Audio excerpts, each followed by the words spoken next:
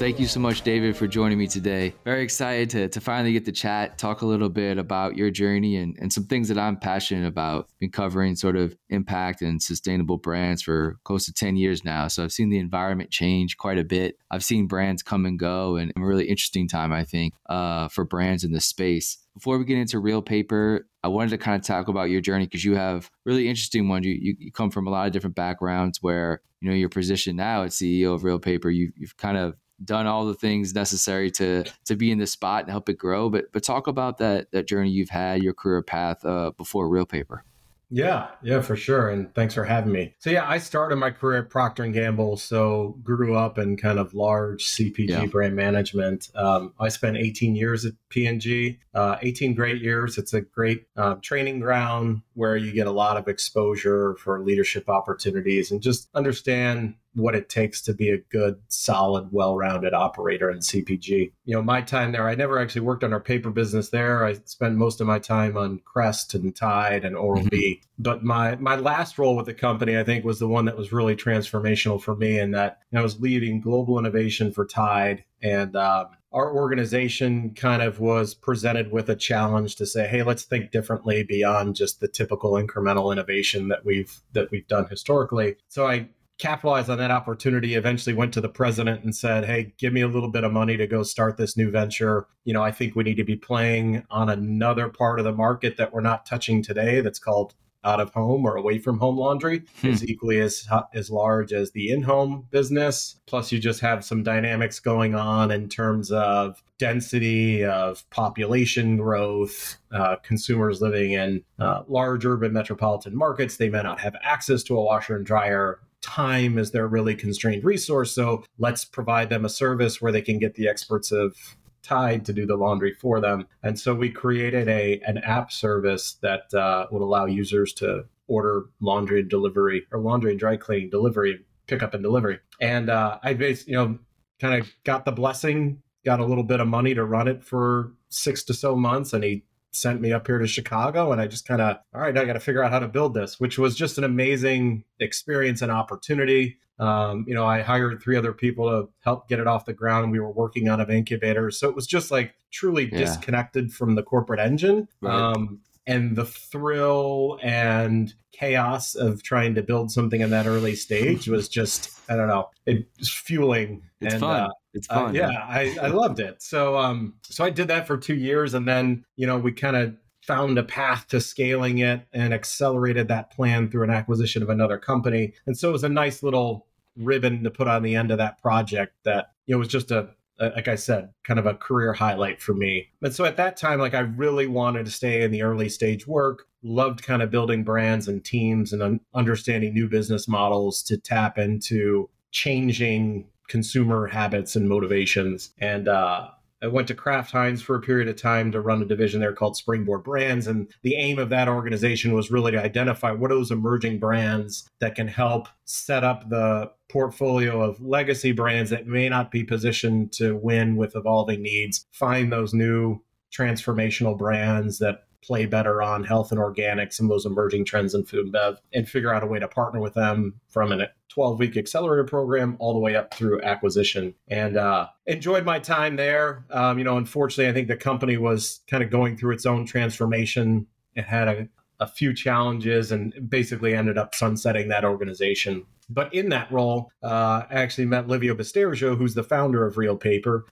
He had also founded a snacks brand called Hippie Snacks, which is a chickpea-based natural organic snack food, which was just growing like crazy, one of the fastest growing natural snack brands. And what we got to talking a little bit, he shared more about kind of his vision of kind of building a portfolio of brands that could address opportunity areas in large categories where there really wasn't a brand proposition that resonated well with Millennial and Gen Z, and, would certainly improve overall category benefits of better for you, better for the world, better for the environment. So just love that vision and mission that he had set forth there. And at that time, he actually had a concept for this brand called Real that he was looking to launch soon, because this would have been like early 2019. And I loved, I think initially just the visual identity of the brand, the logo, like how it came to life. It felt modern, like it had a really strong purpose behind it. And we stayed connected. A year later, I ended up coming over and joining him at Green Park Brands. And,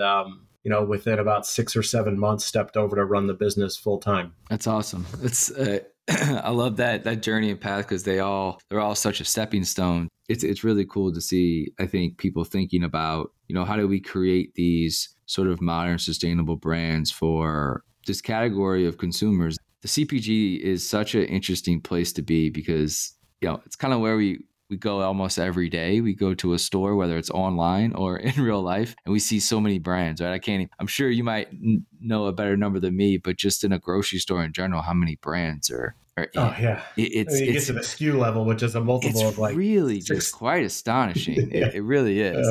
But I kind of wanted to touch on your time at Green Park and maybe what were some learnings there, because, Procter & Gamble, you kind of see it from a corporate lens. You look at scale, obviously working with Crest, you're looking at, big SKUs, big sales, big revenue. But when you came to Green Park, you sort of looked at smaller brands and starting out and saying, hey, let's get our first sale, right? And then 10 and then 20 and then 1,000 sales. What would you learn? What did you learn from that experience? And maybe what insights could you give maybe other CPG brands that are thinking about starting something not in the real paper niche, but not in the toilet paper niche, but in something else that they might feel passionate about? I'd say there are probably a few things that come to mind. Let me start with three. I think the first piece is, and this is what Livio's been brilliant at, and through some of the partnerships he has, is have a really compelling brand proposition that's going after a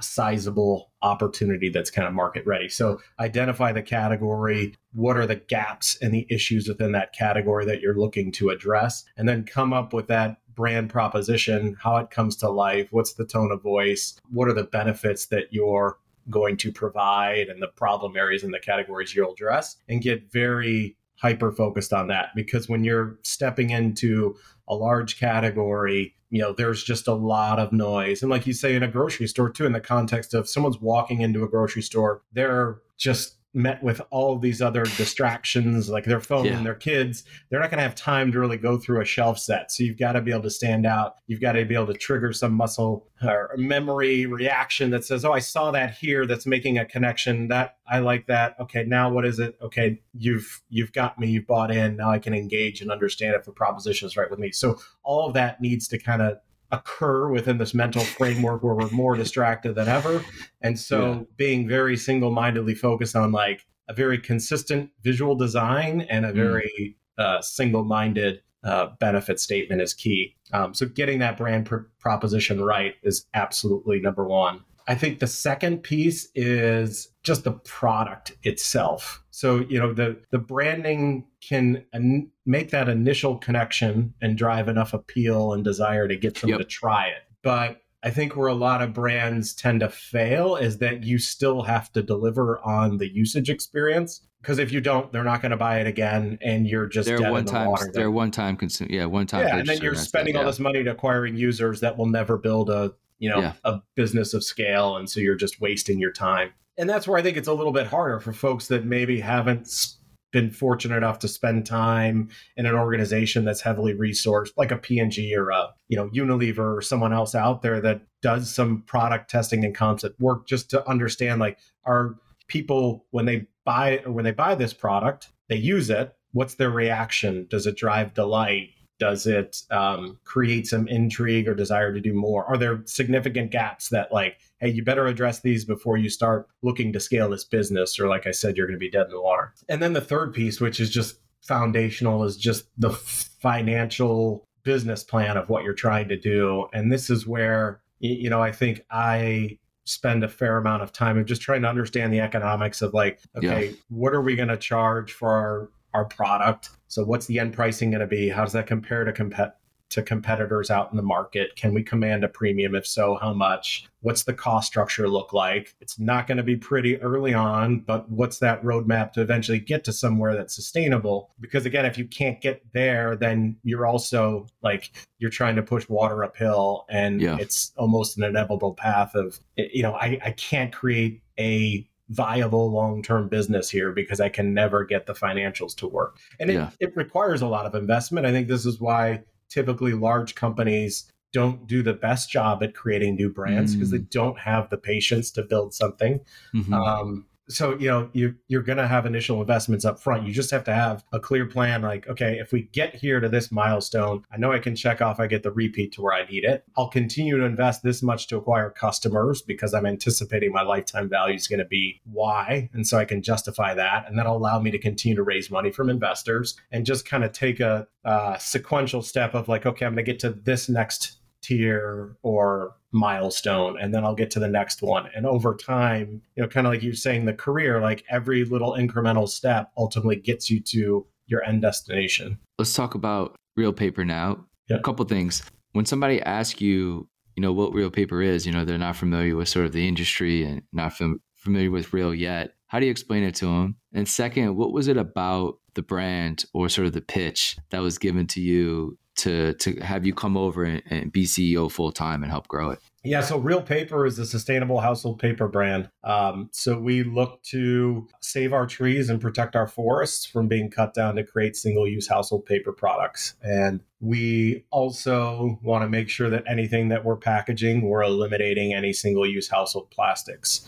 So that was, for me, what resonated with this proposition is you've got a really large category at $18 billion roughly across toilet paper and paper towel. It's a category, nearly every household uses every day. But at the same time, the US, we are one of the highest consumers of single-use paper products per capita of any country across the world. And most of the products that we create today are using trees that are more often than not taken from forests. And when you do so, like you're taking a tree that took 40 to 50 years to grow and you're cutting it down, creating a single-use product that then gets flushed into the waste system and can never be repurposed again. And you just try to run the numbers a little bit of like, okay, 40 to 50 years to grow, our rate of usage of paper products is increasing.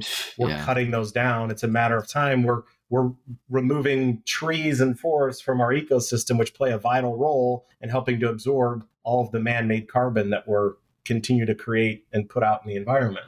So it's like, okay, there's got to be a better solution there. And that's where, we got into looking at other regions and other fibers. And, bamboo in particular it's a great fiber for tissue making because it tends to be longer, especially certain species of it. And, bamboo is a grass. It's not a tree. It's one of the fastest growing plants in the world. It can grow, up to 3 feet a week. So it's just this huge regenerative tree. And when you cut it down, it regenerates from the same root. You're not disrupting the soil systems. And so, gotcha. sometimes if you're going in for efficiencies, big, loggers will go in and they'll clear cut a forest. Well, when they do that, they're also disrupting the soil. Yeah. So not only are they removing that tree that was sucking carbon, but then they're also releasing carbon sinks within the soil. And that soil's degraded that it can't easily, like you can't replant trees and just expect in 40 or 50 years it's going to grow there. Sometimes it takes like 100 years for that area to regenerate to the point of where it was before it was clear cut. So it's just, I think kind of those dynamics are like, okay, you've got a big category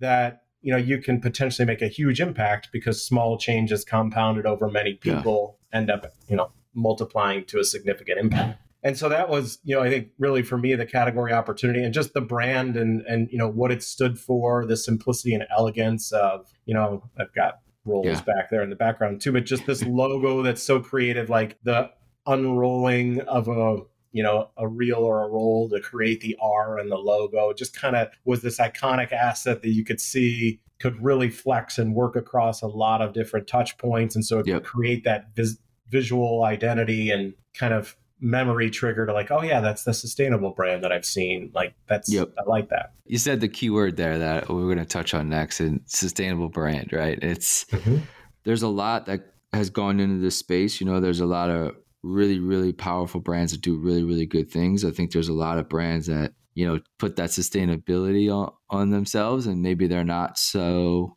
sustainable, or there's just certain levels of brands in this space. And, it's difficult sometimes for consumers to really understand, I think, what actually is sort of sustainable or what is regenerative. There's so many different labels now on things and so many different words and things like that, it becomes overwhelming. And then I'm scared that consumers will get so overwhelmed that they'll just kind of go back to what they've done before, right? It just default to that because it's there's no anxiety over it, right? It's just simple. It's just like, this is what I've been doing. Is that like, but you've oversaw a lot of traditional sort of brands, and now you've seen several different sustainable brands, so to speak, grow up, let's say. What's your sort of pulse on the industry right now as it kind of matures into what it is, and maybe some of the good things that happen along the way, and maybe some of the bad things? I think you bring up some good points. Is that the challenge is that there is so much information out there, some of it good, some of it bad, some of it misinformation, and so many products that it's overwhelming and can get very confusing. And a lot of times I think human nature is the default of where I'm confused as I just have doubt and I'm like, okay, just forget it. Like I want to just forget. I don't want to think about this. I don't know. I'm just going to kind of continue to do the same thing I have. And I certainly think that's a big risk and a challenge with all of this. You see it across food and bev a lot. I think there's plant-based meats or alternative meats like are in this ebb and like, is it better? Is it good? But I think the important thing that I just try to keep in mind is like, these are incremental steps we're going to take. We're going to get better. Are we perfect today? No. But if we can get better, if we can start to impact the category, start to use more sustainable regenerative fibers in a product that's single-use household paper, which can never be recycled because it does dirty things so let's just find a better alternative to it.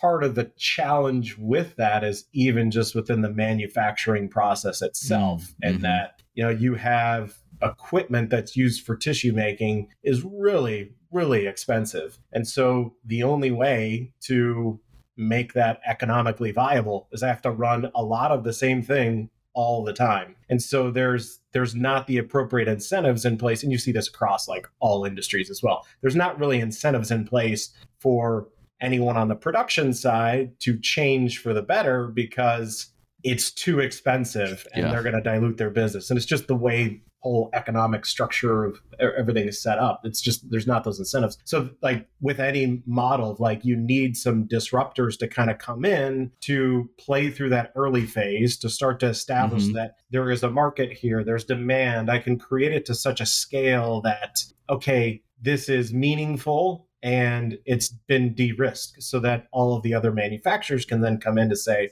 okay, now I can start to transition and I've got something of considerable scale and mass that I can drop into my supply chain infrastructure and start to produce without it being so dilutive to my overall performance. That's kind of how I think about it. It's like, well, let's just make incremental steps and we will start to hit these inflection points where that rate of change will accelerate. And it's pretty apparent, I think, as you look at every subsequent generation of just their mindset of how they care about the world as they're faced with things like climate change or even, COVID or other things. Like they feel this connection. They understand that they're more interdependent than maybe others have been. And so I think I'm just hopeful and optimistic that you'll continue to see more collaboration, more people doing better for the world. And it ultimately will hit some inflection point where it becomes the norm. The problem is it's just that doesn't happen in 5 years. It happens in, 20 to maybe even 40. So we're planting seeds now that will hopefully bear significant fruit, maybe at the end of this decade, maybe not till the end of the next decade. But in any event, we feel good about we're pushing things forward and making progress. I want to talk about what sort of worked well, I think, from a direct-to-consumer point of view versus an in-store point of view versus Facebook or Pinterest ads. Like, give us an overview of, like, I guess, what has worked really well for Real Paper, and maybe some of the things that you might have thought would work well, and maybe they didn't, right? Some of the hurdles that have been faced so far during the growth stage. So I think we were, from just a timing standpoint, we were pretty fortunate that we had launched in 2019 because in March of 2020, we had this awful global event. Everybody was home. A pandemic.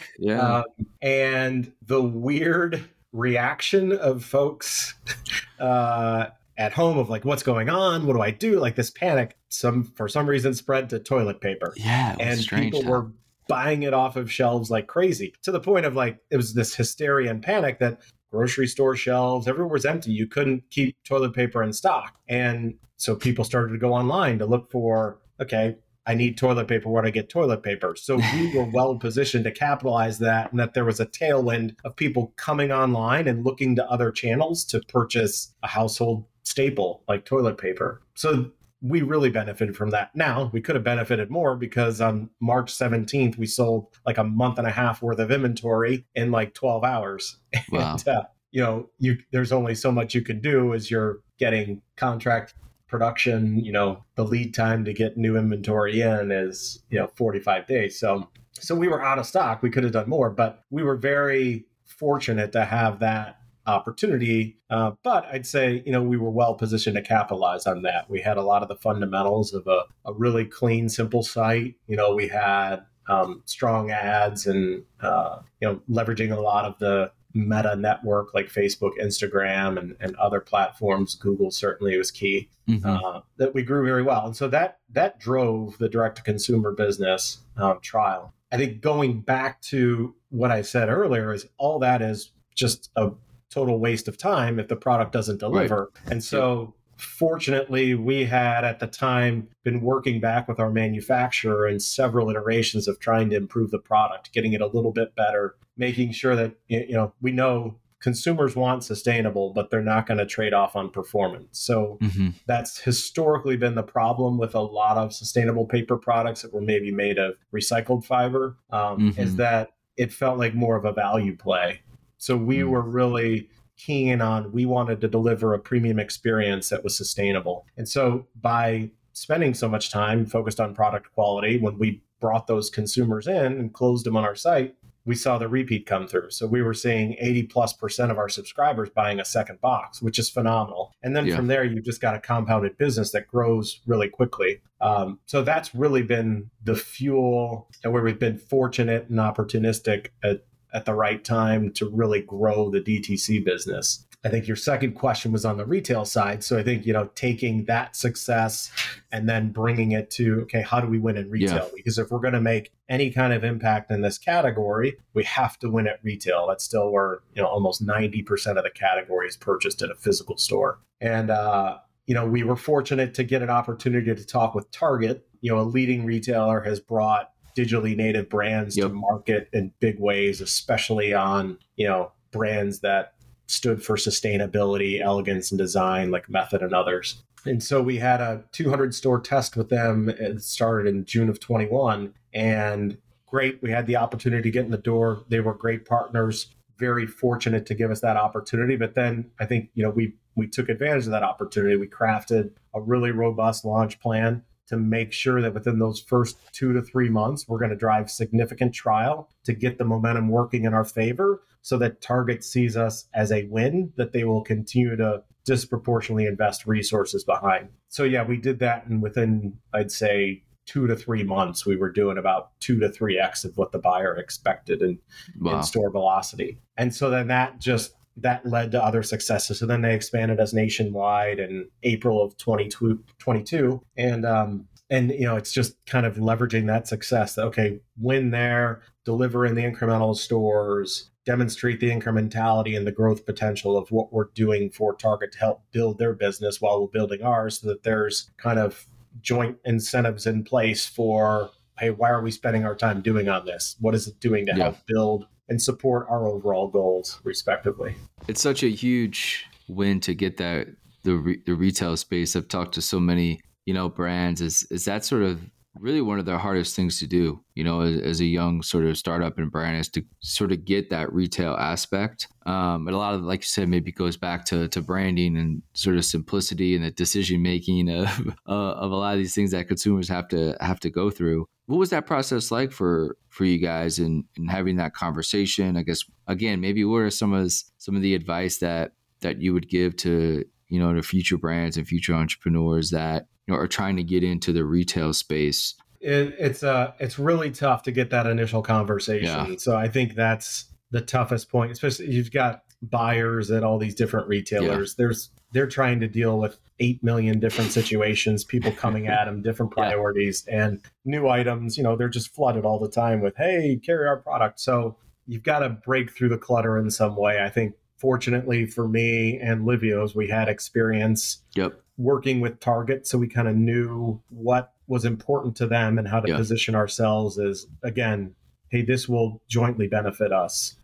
We're here to build your business. And so it's getting somehow cutting through the noise, getting that initial conversation. But then once you do, make sure you absolutely nail it. And you're talking in their language as well. Of like, this isn't just about like our brand of business. We're going to help you grow your business. And we've been able to show that 50% of our buyers had not purchased the bath tissue category in the prior 12 months. So that's pretty significant, despite the fact that they're in Target stores already as much as 2 times a month. So you've got people in your store that aren't buying a category that is a nearly 100% penetrated category. That comes down to you not having the right assortment. So it's pretty compelling data to say, yes, they need to continue to grow and support us because we can help build their category development. You know, the more that they have assortment for a household essential item, the more trips it's going to drive for their guests. And then they're going to continue to buy an assorted basket of goods with Target. So that's a big piece.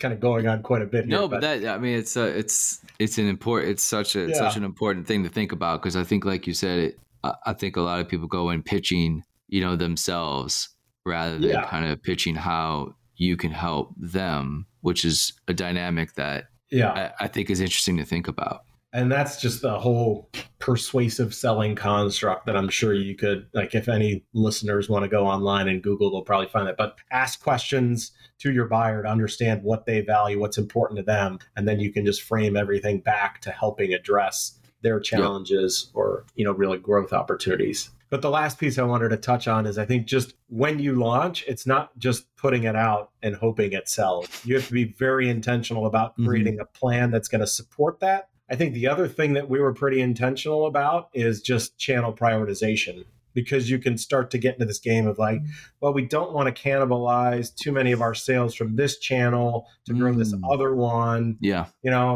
Because, is that really what's best for the business? But for us and our team, it was very clear, like, we have to make this a success because 90% of this category is purchased in brick and mortar and retail. We have to have this be successful for us to unlock other opportunities and other channels and ultimately have a big impact. Like, the other channels will come along and continue to grow with that. We'll have kind of an omni-channel plan that'll allow us to prioritize and say, when do we focus here versus there? But we can't be scared of losing subscribers to Target. So we would, on our homepage, the top of the banner, like, now available in Target. And everywhere that we were in that first year was driving people to say, find us in Target. We're now in your local Target, or in 200 at the time. But here's the stores where you can find us. You can also order us online. And that just helped to drive success. I mean, in particular, what we saw was about 2.5x of our business was driven online. So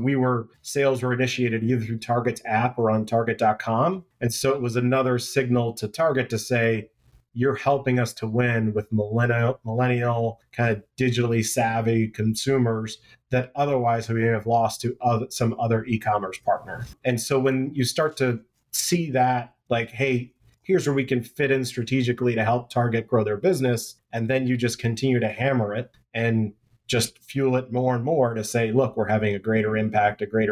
This is helping you to win in the broader marketplace. You start to create those little stories that generate the excitement, which continues to, provide that support that you need to continue to grow your business there. In those conversations, is exclusivity a given in these sort of conversations? It wasn't for us. They'd said, hey, we don't need exclusivity. You guys can go other. I think there is some benefit to being very intentional, though, and starting small and making sure that you learn your lessons in a smaller context versus maybe casting a wide net and then you realize, hey, there's something I need to fix and change. And now it's a lot messier to untangle that. So we were like, hey, let's do this. It's very disciplined. We have 200 stores. We'll see success there. We'll grow from there. We'll expand nationally. We'll make sure it works in kind of all major metro markets. And then we'll have the nice case to present to other retailers to be like, look, this is a winning proposition. It's proven. We don't have to continue to sell you on the what if and the hope and promise. Like, there's concrete data here that shows this is a winning proposition. Yeah. I mean, you've seen such amazing growth in such a short period of time. I mean, just a few years. We'll end a little bit on the future here. And what does the next 3 to 5 years look like? What are some of the goals and successes you and the team would like to see sort of in that time span? Yeah. I mean, the primary goal is just continue to grow and grow so in a way where the engine becomes more efficient so that we are self-sustaining. So, retail development continues to be a big focus. So we just launched in Harris Teeter this week in North Carolina. There's a bunch of other natural and conventional grocers coming online in the next couple of months. So proof points across other retail channels. And then, through that learning cycle of, we know we stand out at the shelf at Target and it sells, but in a grocery store context, it's a totally different environment. How do we stand out there? What's the right pricing and promotional strategy to support it and be successful? So that becomes a big focus as we continue to build, our e-commerce and DTC businesses. Long term, it's just product innovation. So a lot of work being done just to how do we continually improve the product? How do we introduce, new items and improve those? So we've got a paper towel product in addition to our toilet paper, launching other household paper items that would otherwise be single-use tree-based products. Tissue paper. I mean, that's a great one too, which I'll have. Yeah. Exactly. And just continuing to expand that and start to build, more of the infrastructure and supply chain that's closer to the market that we're serving with partners that we can create, some innovative products with that will continue to break through. I mean, I think our model has us saving like 8 million trees by the year 2030. Wow.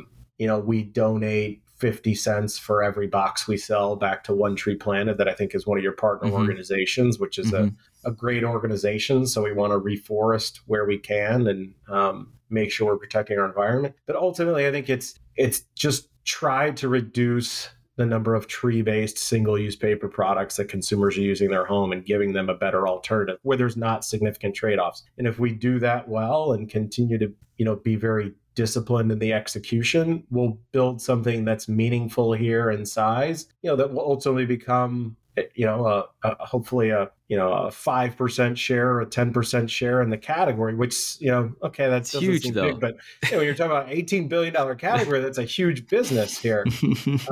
And it's the right time, right? Because we talked about the mindset of millennials and a Gen Z. Everyone's becoming more conscious about the little changes they can make that ultimately will have a big impact. And this just feels like one of those categories where it's a simple change. And you don't have to change your lifestyle. I mean, I think that's the biggest part of all this is you can kind of do what you've always done. It's just shifting, obviously your wallet a little bit, but also just shifting your mindset and just your vision, right, on the aisles that you're on a little bit.